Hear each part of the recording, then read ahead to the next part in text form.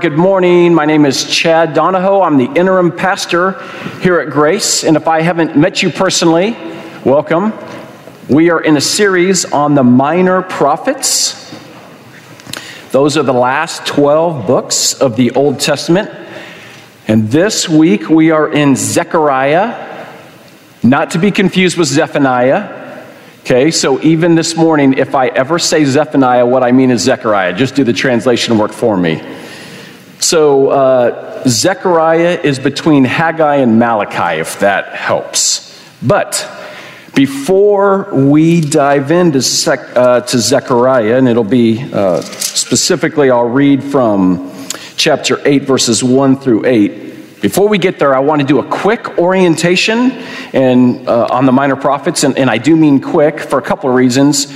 One is I've been talking about the minor prophets throughout this whole series, and so a lot of what I'll say I'm just repeating. But also on our website, I'll mention this one last time, we attached a link to a friend of mine, a pastor in Omaha, Bob Thune, wrote a great little article on the minor prophets that gives some of the historical context. So feel free to read that. I think it's really helpful. But as far as a quick orientation, so think back to the Old Testament. God was always faithful to his people. His people did not return the faithfulness. And so essentially it came to a point, because they continued to break God's covenant over and over, that you could say God put them in a significant timeout. We call this the exile. By the way, how many of you have ever been in timeout? I just want to see how many people have actually raised their hands. Anyway, so they are God puts them in exile. He allows other nations to conquer them.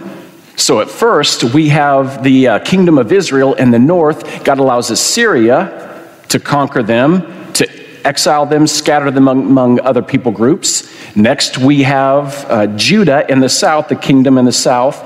God raises up Babylon, takes Judah, exiles them to Babylon. Okay, so with the minor prophets, most of the minor prophets are speaking or ministering in this time period surrounding this exile. But because God is a God of grace, there's hope for God's people. God raises up Cyrus of Persia, who conquers Babylon, is now ruling over God's people. So it allows the remnant of exiles, about 50,000, to return back to Jerusalem, where God calls them to rebuild Jerusalem, rebuild the walls or the temple. Now, this is where the last three of our minor prophets come in: Haggai, Zechariah, and Malachi. So they're ministering to this remnant that has returned to Jerusalem. Specifically, last week we looked at Haggai, who called God's people to get back to work, back to building the temple. And why? Because the temple was all about God's presence, his dwelling with his people, and there was a glorious future for this temple. Now, as we come to Zechariah overlapped with Haggai, and he is focusing on this remnant, but specifically that the promises of Psalm 46 will come true. And I don't even have time to unpack this. This is just bonus. Just some of the patterns or some of the promises of Psalm 46, what the Israelites are longing for, will come true. If I could say it a different way, that there's indeed a glorious future for God's people. So with that, we'll be in Zechariah chapter 8, or at least I will read that, and then we'll jump back to the beginning. So as we come to the scripture, let me pray for our time. My prayers, we'll take one of Paul's prayers, we'll make it our own, and this one is out of Colossians chapter 1. So Lord, as we come to your scriptures, I pray that you would fill us with the knowledge of your will in all spiritual wisdom and understanding, so that we would walk in a manner worthy of the Lord, fully pleasing to you, bearing fruit in every good work and increasing in the knowledge of God. Pray that you would strengthen us with all power according to your glorious might, for all endurance and patience with joy. That is our prayer in Jesus' name. Amen. Zechariah chapter 8, starting verse 1. And the word of the Lord of hosts came, saying, Thus says the Lord of hosts, I am jealous for Zion with a great jealousy, and I'm jealous for her with great wrath. Thus says the Lord, I have returned to Zion and will dwell in the midst of Jerusalem, and Jerusalem shall be called the faithful city and the mountain of the Lord of hosts, the holy mountain. Thus says the Lord of hosts, old men and old women shall sit again in the streets of Jerusalem, each with his staff in hand, because of great age. And the streets of the city shall be full of boys and girls playing in the streets. Thus says the Lord of hosts, if it is marvelous in the sight of the remnant of this people in those days, should it also be marvelous in my sight, declares the Lord of hosts. Thus says the Lord of hosts, behold, I will save my people from the east country and from the west country, and I will bring them to dwell in the midst of Jerusalem. And they shall be my people, and I will be their God, in faithfulness and in righteousness. And together the grass withers and the flower falls, but the word of the Lord remains forever. Okay, so Zechariah, 14 chapters in one Sunday. And I love it when biblical commentators make the following statements. Zechariah is one of the most difficult books of the Old Testament. Here's another. Zechariah is the longest of the minor prophets. It's also perhaps the most difficult. And another. Most people find Zechariah an especially difficult read, even for a prophetic book. And another. Admittedly, there is much in chapters 9 through 14 that is difficult, if not possible to explain. Great. However, certain ideas are rather clear. Yes, thankfully that is true. And here's what's clear in Zechariah. God's people are weary, they are discouraged, and they need hope. They are lamenting that evil seems to be triumphing over good.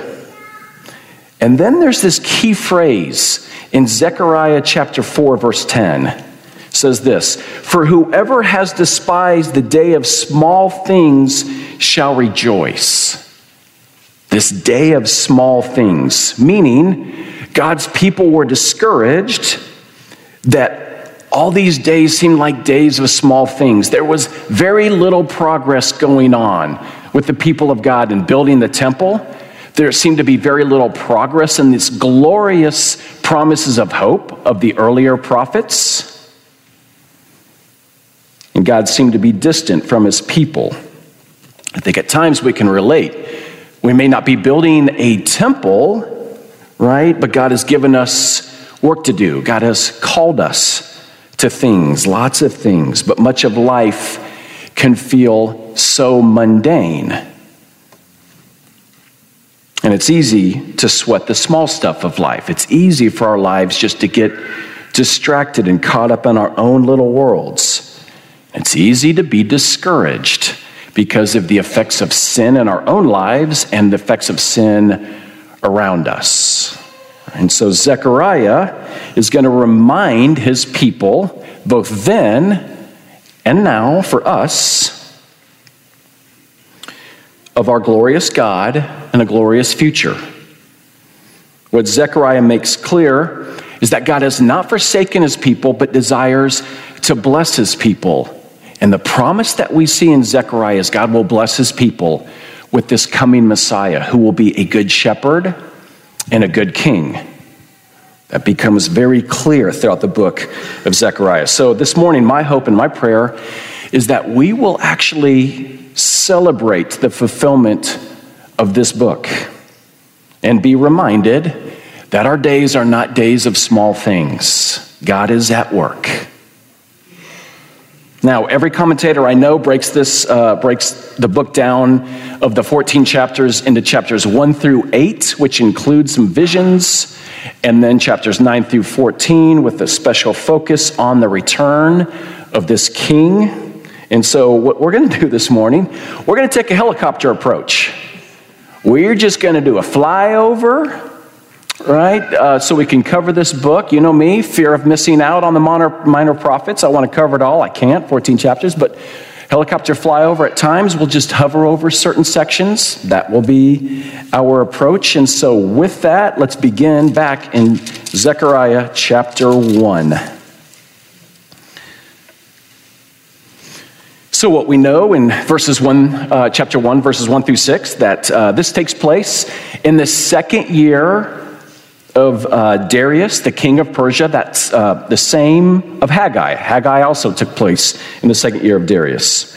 And verse 2 says, the word came to the prophet Zechariah, verse 2, that the Lord is very angry with your fathers, meaning the previous generation that had turned their back on God, therefore God exiled them. But Zechariah gives a message for this remnant that's returned back to Jerusalem. Verse 3, he says, return to me. Okay, not just return to Jerusalem, return to me, like with your heart. Don't be like your fathers. And thankfully, this remnant's response is verse 6, they repented. So there's hope. And then we see this hope played out in a vision or in a series of 8 visions that all take place in one night. Okay, so with each of these visions, and this is going to be run through chapters 1 through 6. With each of these visions, God also sends an angel to help interpret these visions to Zechariah and to us, thankfully. So these visions are like night vision goggles. Here's what I mean. So recently, about a month ago, I went over to my neighbor's house. It was at night. We were hanging out in his garage. And think of his garage like a man cave. Okay, so we're talking, and at one point he's like, hey, check these out. So he hands me his pair of night vision goggles. So I try them on, I put them on, I look out into what was darkness, and everything is bright and completely lit up. It looked like a whole different world, except that it wasn't.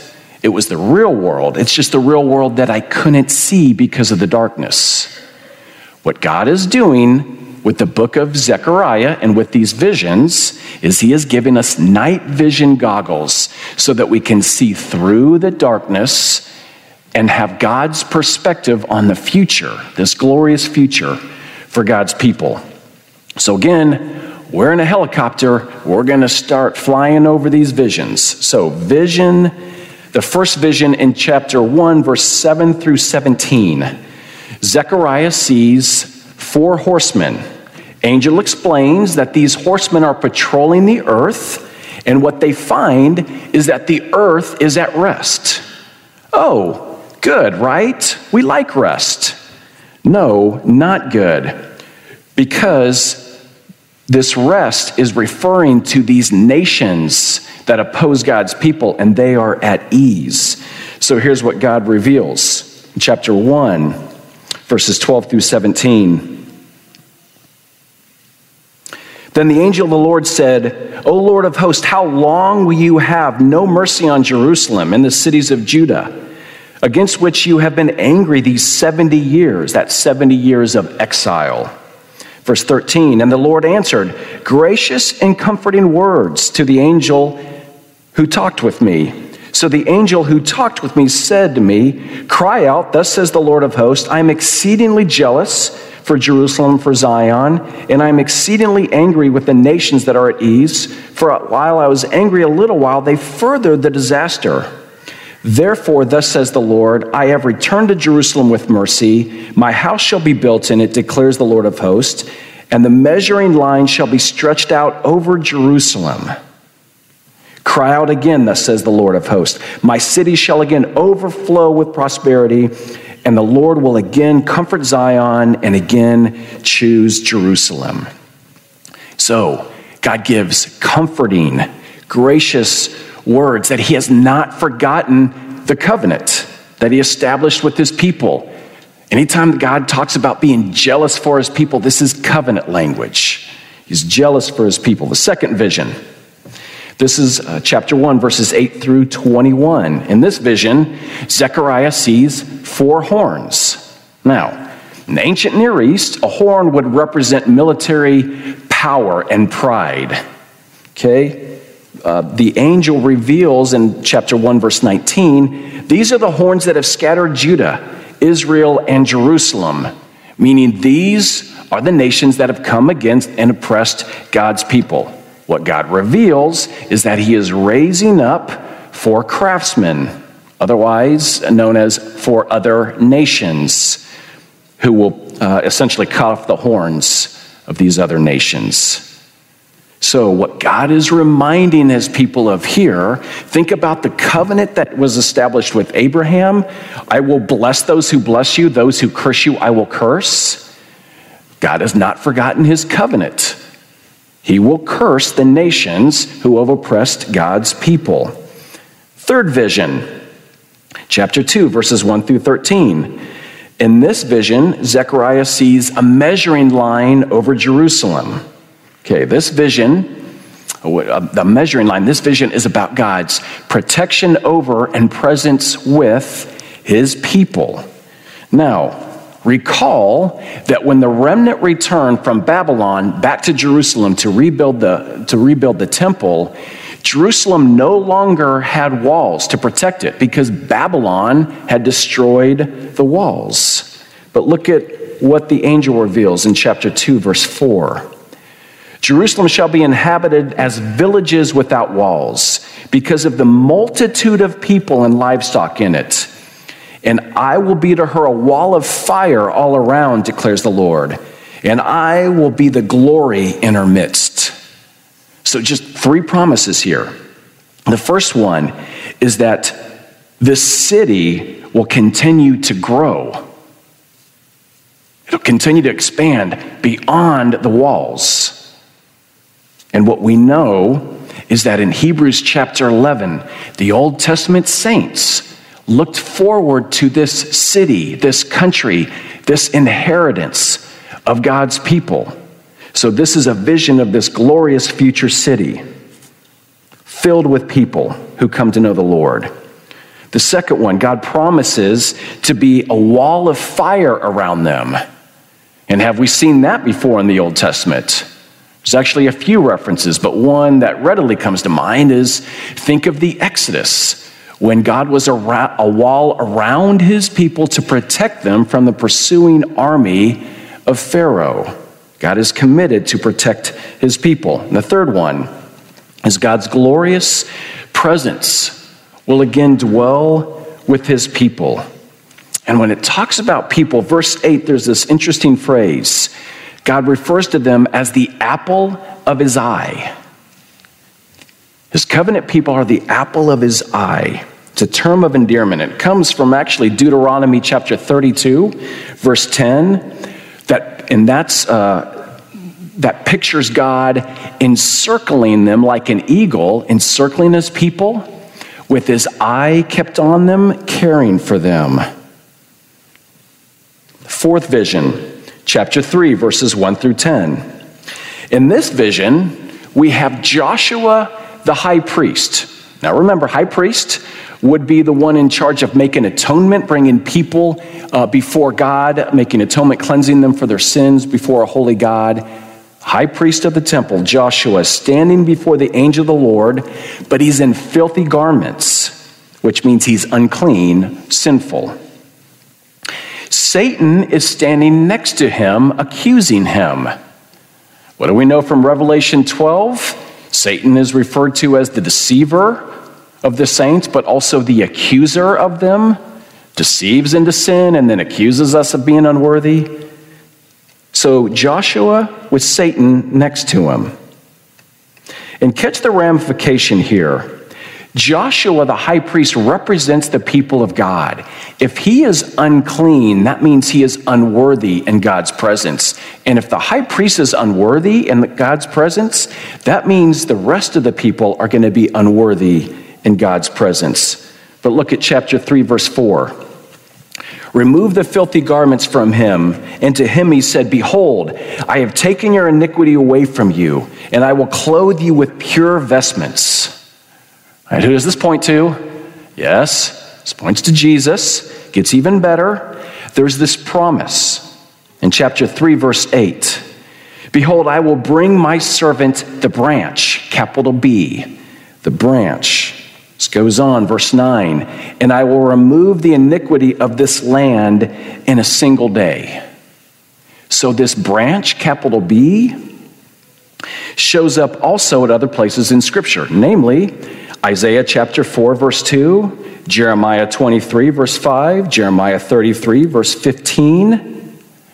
And then Zechariah will also go on to talk about this branch in Zechariah chapter 6, verse 12, where Zechariah says, For he shall branch out from this place, he shall build the temple of the Lord.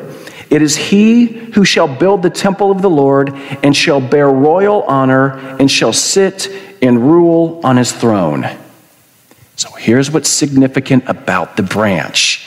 This is a title for a Messiah, but the Scriptures combine these two realities of a king as well as a priest in this vision of this Messiah.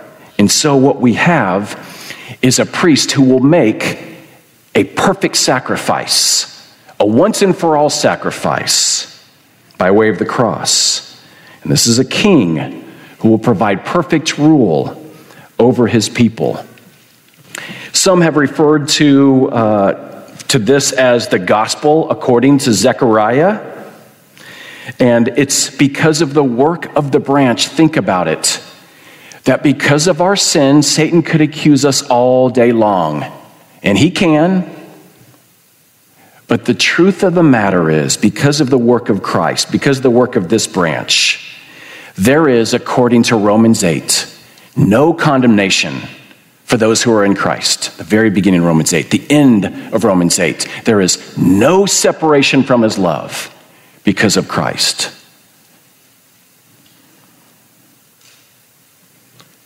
The fifth vision, chapter 4, verse 1 through 14. We have a vision of a golden lampstand with two olive trees on the right of it and on the left of it. Okay, so this is a vision regarding the temple. And then Zechariah asked the question, what are these? The angel's answer is the point of this vision in chapter 4, verse 6. It says, not by might nor by power, not by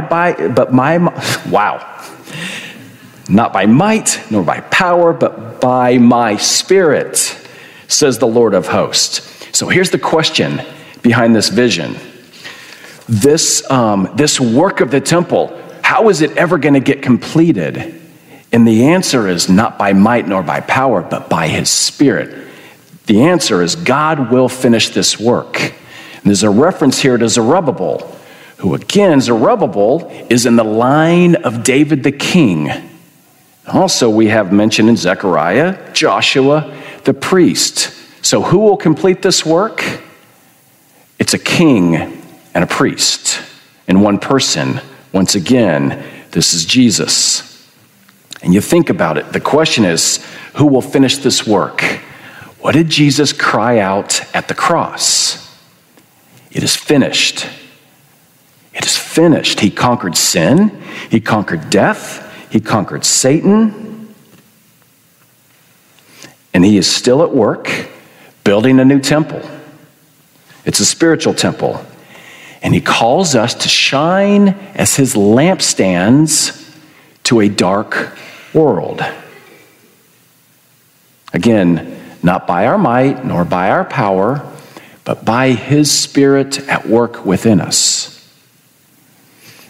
Vision 6 and 7 deal with the removal of sin from the face of the earth. So this sixth vision, we have a vision of a flying scroll. Okay, and that scroll represents the law of God, likely represents curses of God along with it, because chapter 5, verse 3 says, this is the curse that goes out over the face of the whole land. For everyone who steals shall be cleaned out according to what is on one side, and everyone who swears falsely shall be cleaned out according to what is on the other side. Okay, so let's think about what's on this scroll and what this represents. So the 10 Commandments were summarized by Jesus as what? Love God. Those are the first 4 commandments. Love your neighbor as yourself. right? Those are the last 6 commandments, 5 through 10. What we have in verse 4 are 2 representative commandments that are named. One is false swearing, 3rd commandment, which means failure to love God. The other one is stealing, 8th commandment, failing to love neighbor. So the point of this is that this sin, all sin, this represents all sin, and it will all be judged. The next vision talks about the removal of this sin. So 7th vision, chapter 5, verses 5 through 11. Let me pause. Let's take a break. How we doing? Helicopter's going. All right. Okay, here we go. Are we on the 7th vision? Yes, we are. All right. Verses 5 through 11, chapter 5, 5 through 11. This vision, we have a woman in a basket. And the angel explains, this is the iniquity in all the land. And then verse 8, this is wickedness. So wickedness is personified as a woman, most likely, because at times one of the major sins of Israel that's named is the sin of spiritual prostitution, running after other false gods. So what we find, though, this woman, wickedness, is carried away by 2 other women to the land of Shinar, otherwise known as Babylon. So make the connection. It was God's people who were exiled in Babylon. They have returned. God will bless them. And God is exiling, you could say, or banishing sin from the land, from the promised land. And Revelation 21:27 says this, but nothing unclean will ever enter it, this promised land, nor anyone who does what is detestable or false, but only those who are written in the Lamb's book of life. The 8th vision and our last vision in chapter 6, 1 through 8. In this final vision, we see 4 horsemen. They're patrolling all corners of the earth, especially the north. And when we do a little geography here, who are the enemies to the north? It was Assyria, Babylon, Persia. Patrolling the south as well, that would be Egypt. Verse 8, behold, those who go toward the north country have set my spirit at rest in the north country. And the point is, God's spirit at rest means the enemy has been defeated. So all of these visions are meant to assure God's people that God indeed is sovereign and he is on the move. With God, there is no day of small things. Evil will have its day, but the day of the Lord is coming. That's Zechariah's message to his people. Now, the visions are over, and now we come to chapters 7 and 8. So I'll summarize these chapters. There's a question about fasting in these chapters. And here's what the remnant is asking. They're saying, okay, we fasted during these 70 years of exile while we were in Babylon as we lamented Jerusalem and the destruction of the temple. Now that we're back in Jerusalem and the temple is being rebuilt, do we need to fast anymore?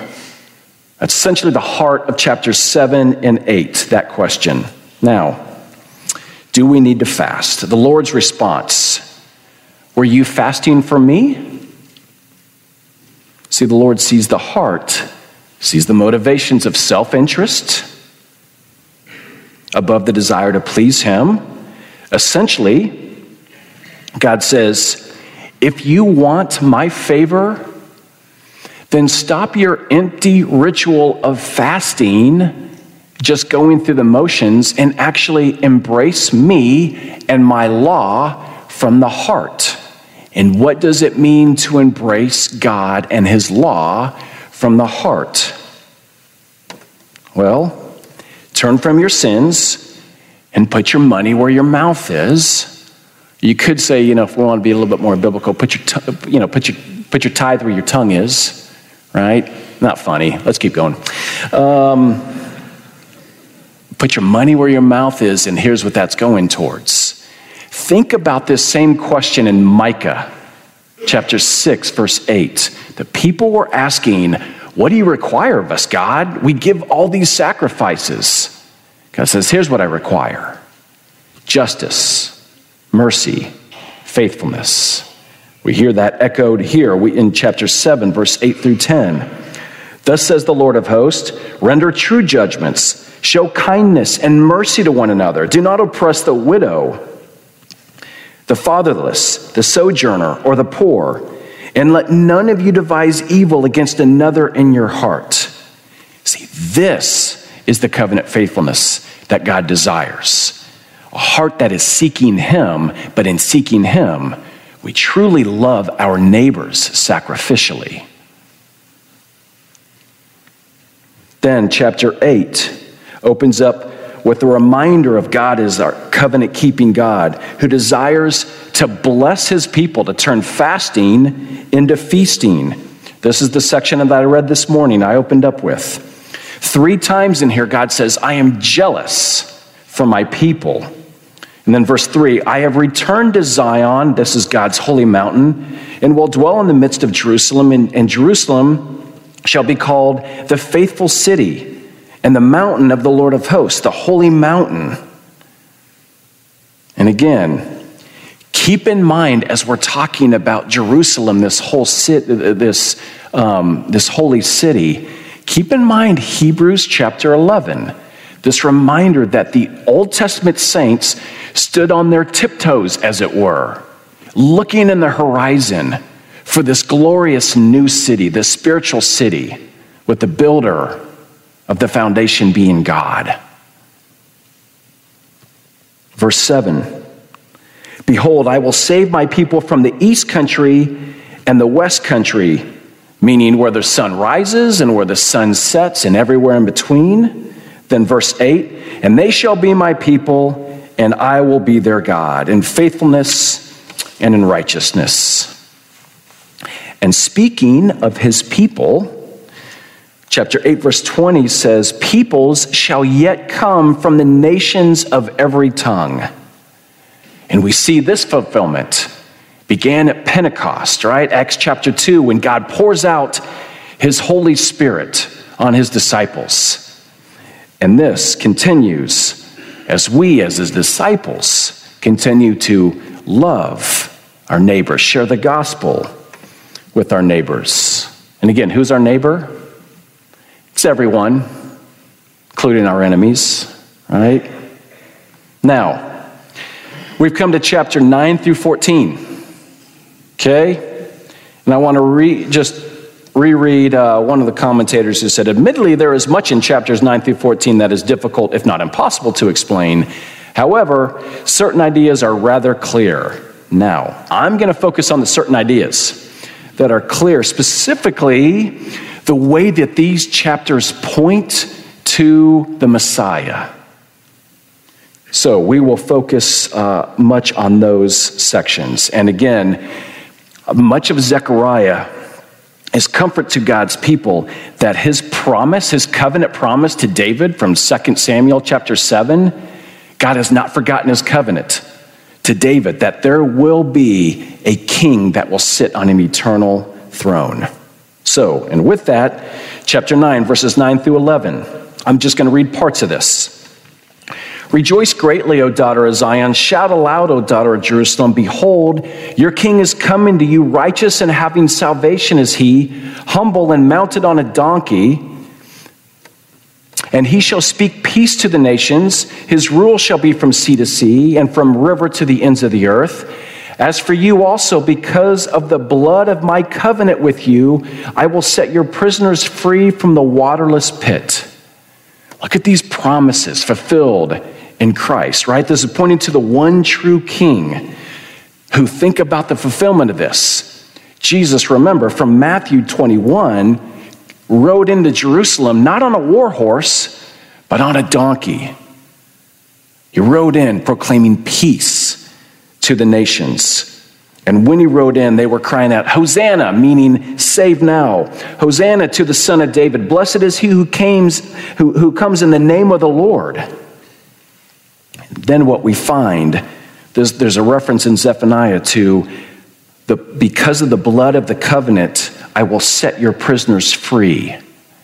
And it's later in Matthew in chapter 26 that Jesus turns to his disciples.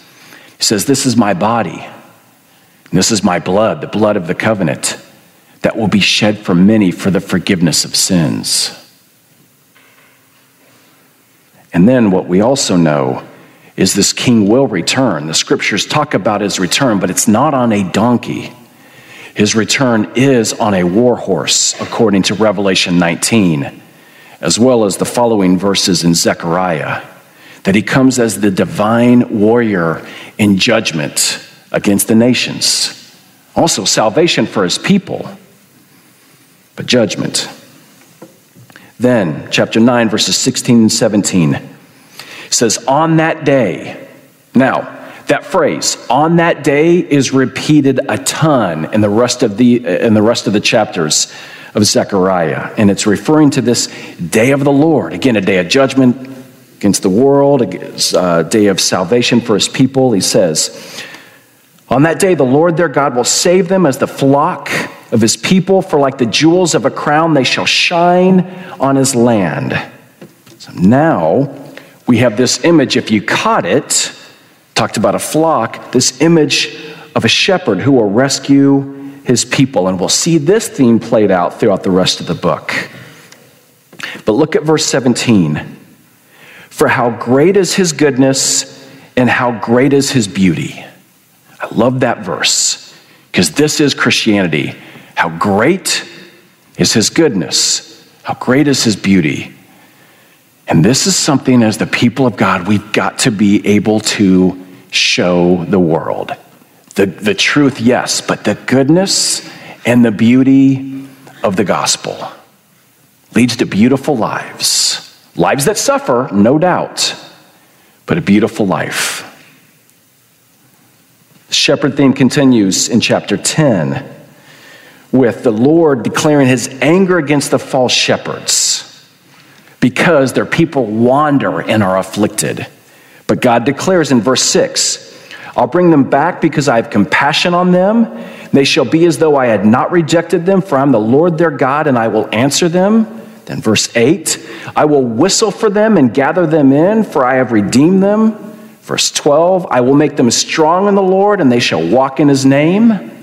Right, all this language of this shepherd whistling and calling his sheep in. And then we have in the Gospels, Gospel of John, chapter 10, Jesus speaking of himself. The sheep hear his voice, and he calls his own sheep by name and leads them out.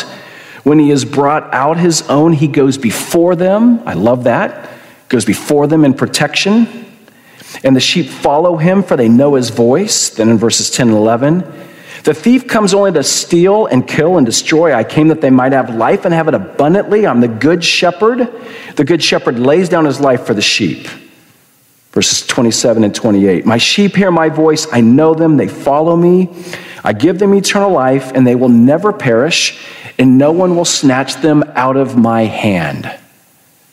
No one will snatch them out of my hand. What does it mean to follow him? Think about the prayer that I prayed this morning. My prayer this morning out of Paul's prayer was very intentional for this. What does it mean to follow him? That we walk behind him in a manner worthy of the Lord, seeking to be pleasing to him, bearing fruit in every good work. Meaning, for the Christian, there's never a day of small things. All that we do, all of our work, all that God calls us to, in devotion to him. Our lives completely in devotion to him. But look at what Zechariah reveals about this good shepherd. He will be rejected by his own flock. It's interesting. Zechariah chapter 11, verses 12 and 13 talk about these 30 pieces of silver. Right? And this is silver that's paid a shepherd for his wages. It's also the price, according to the Old Testament, of a slave from Exodus chapter 21 and 32.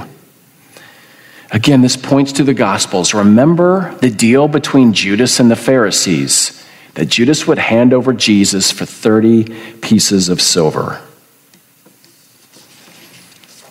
And then the rejection continues.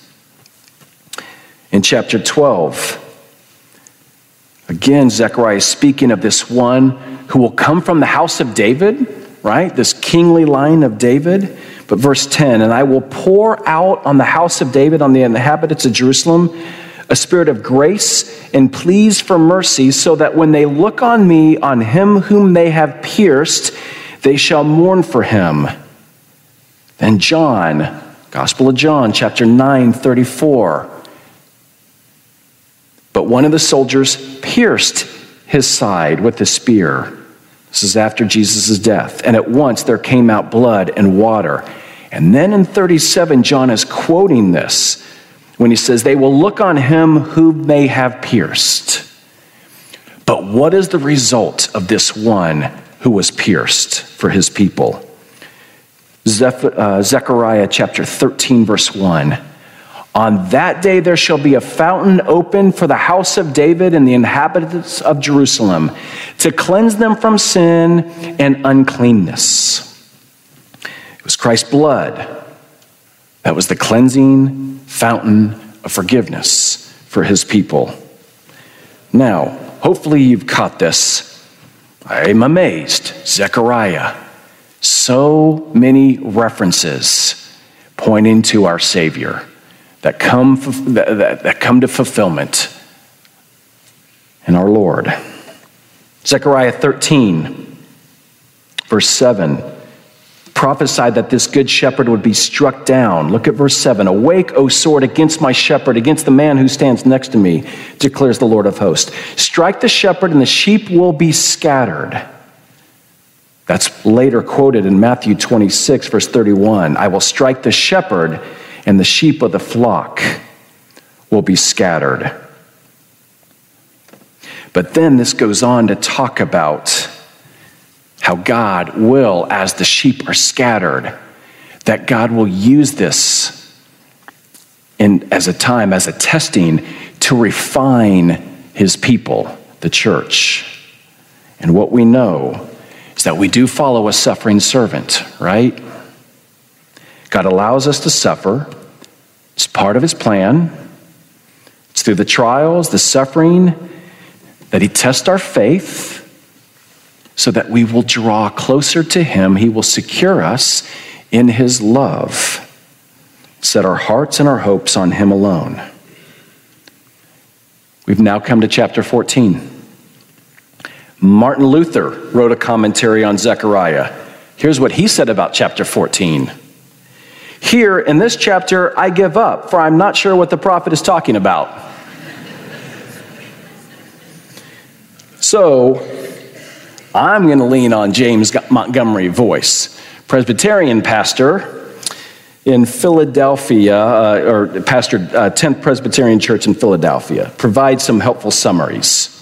So, chapter 14 begins. Behold, a day is coming, right? You hear the day language, day of salvation and judgment. A day is coming. Then look at chapter 14, verse 4.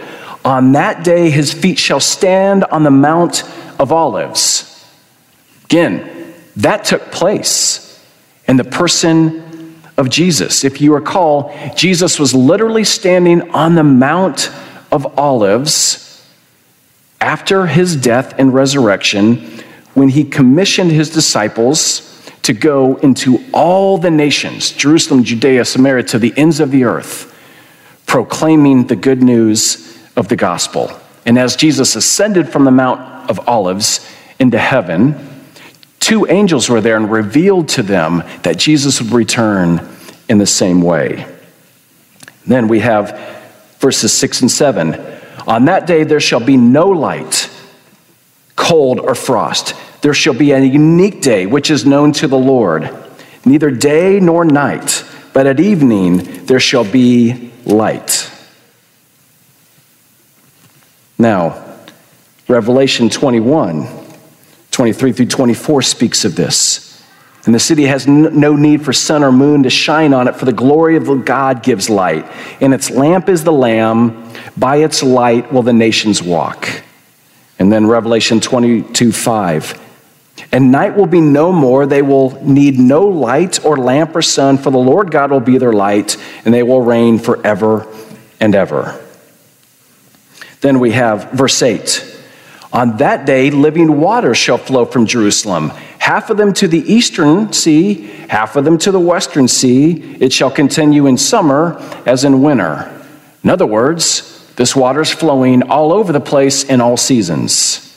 Throughout the Bible, living water is God's fountain, its stream of salvation and healing for the nations. Ezekiel in chapter 47 spoke of this water that would flow out from the temple. And then in Jesus, we see the very presence of God, the temple, take on flesh. And what did Jesus say in John chapter 4?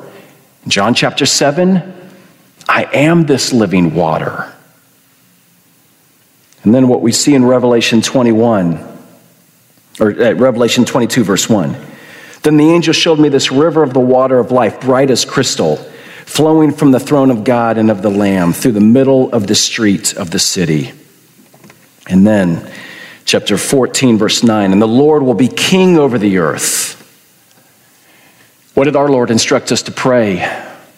In Matthew chapter 6, our Father in heaven, hallowed be your name. Your kingdom come, your will be done on earth as it is in heaven.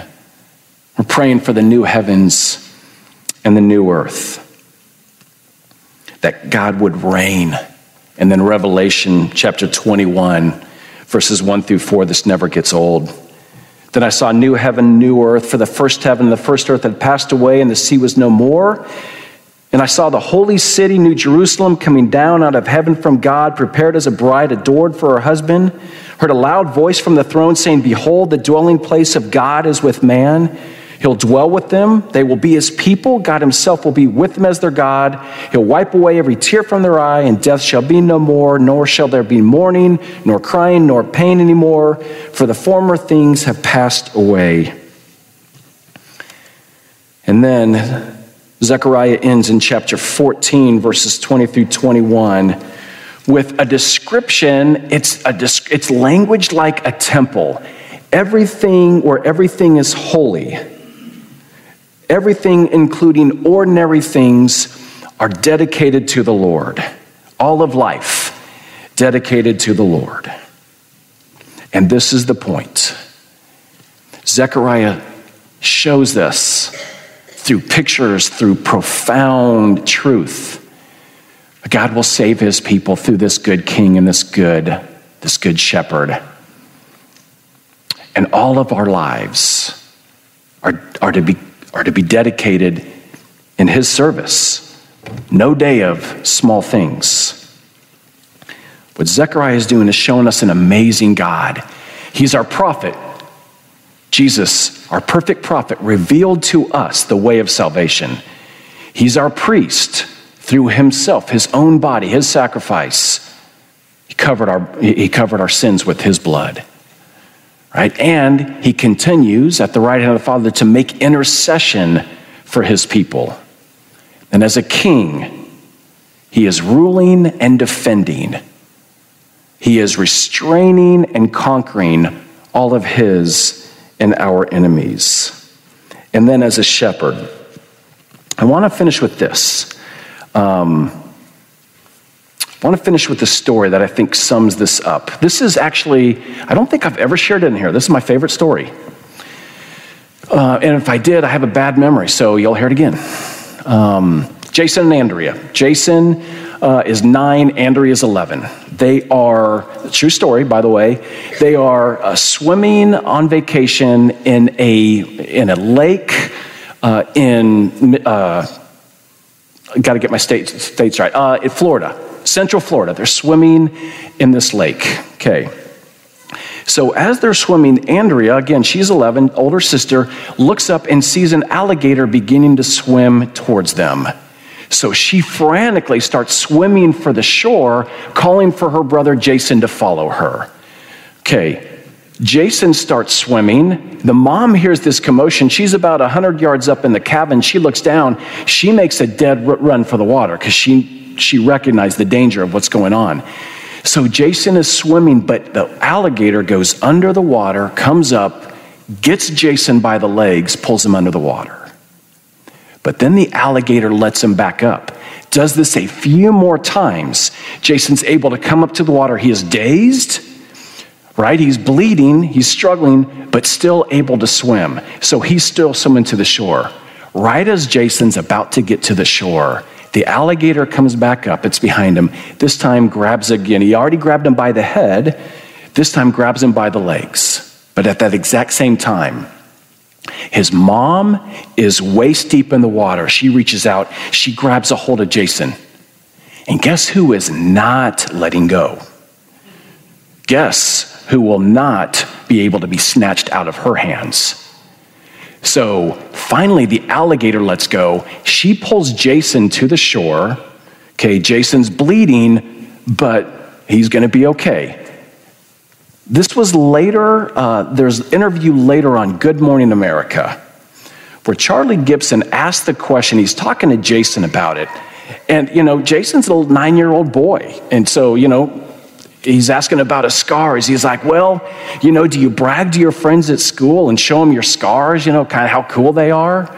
Scars on your legs, scars on your neck.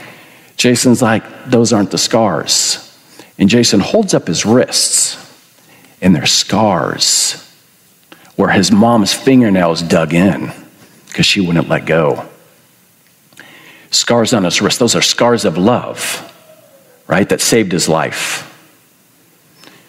There are scars on our Savior, scars of love that saved our life because as a good shepherd, he would not let go of his people. So what do we do with that? That picture of that mom pales into comparison of the love of our Savior who died for us. So what do? We raise our hands in praise of a good God.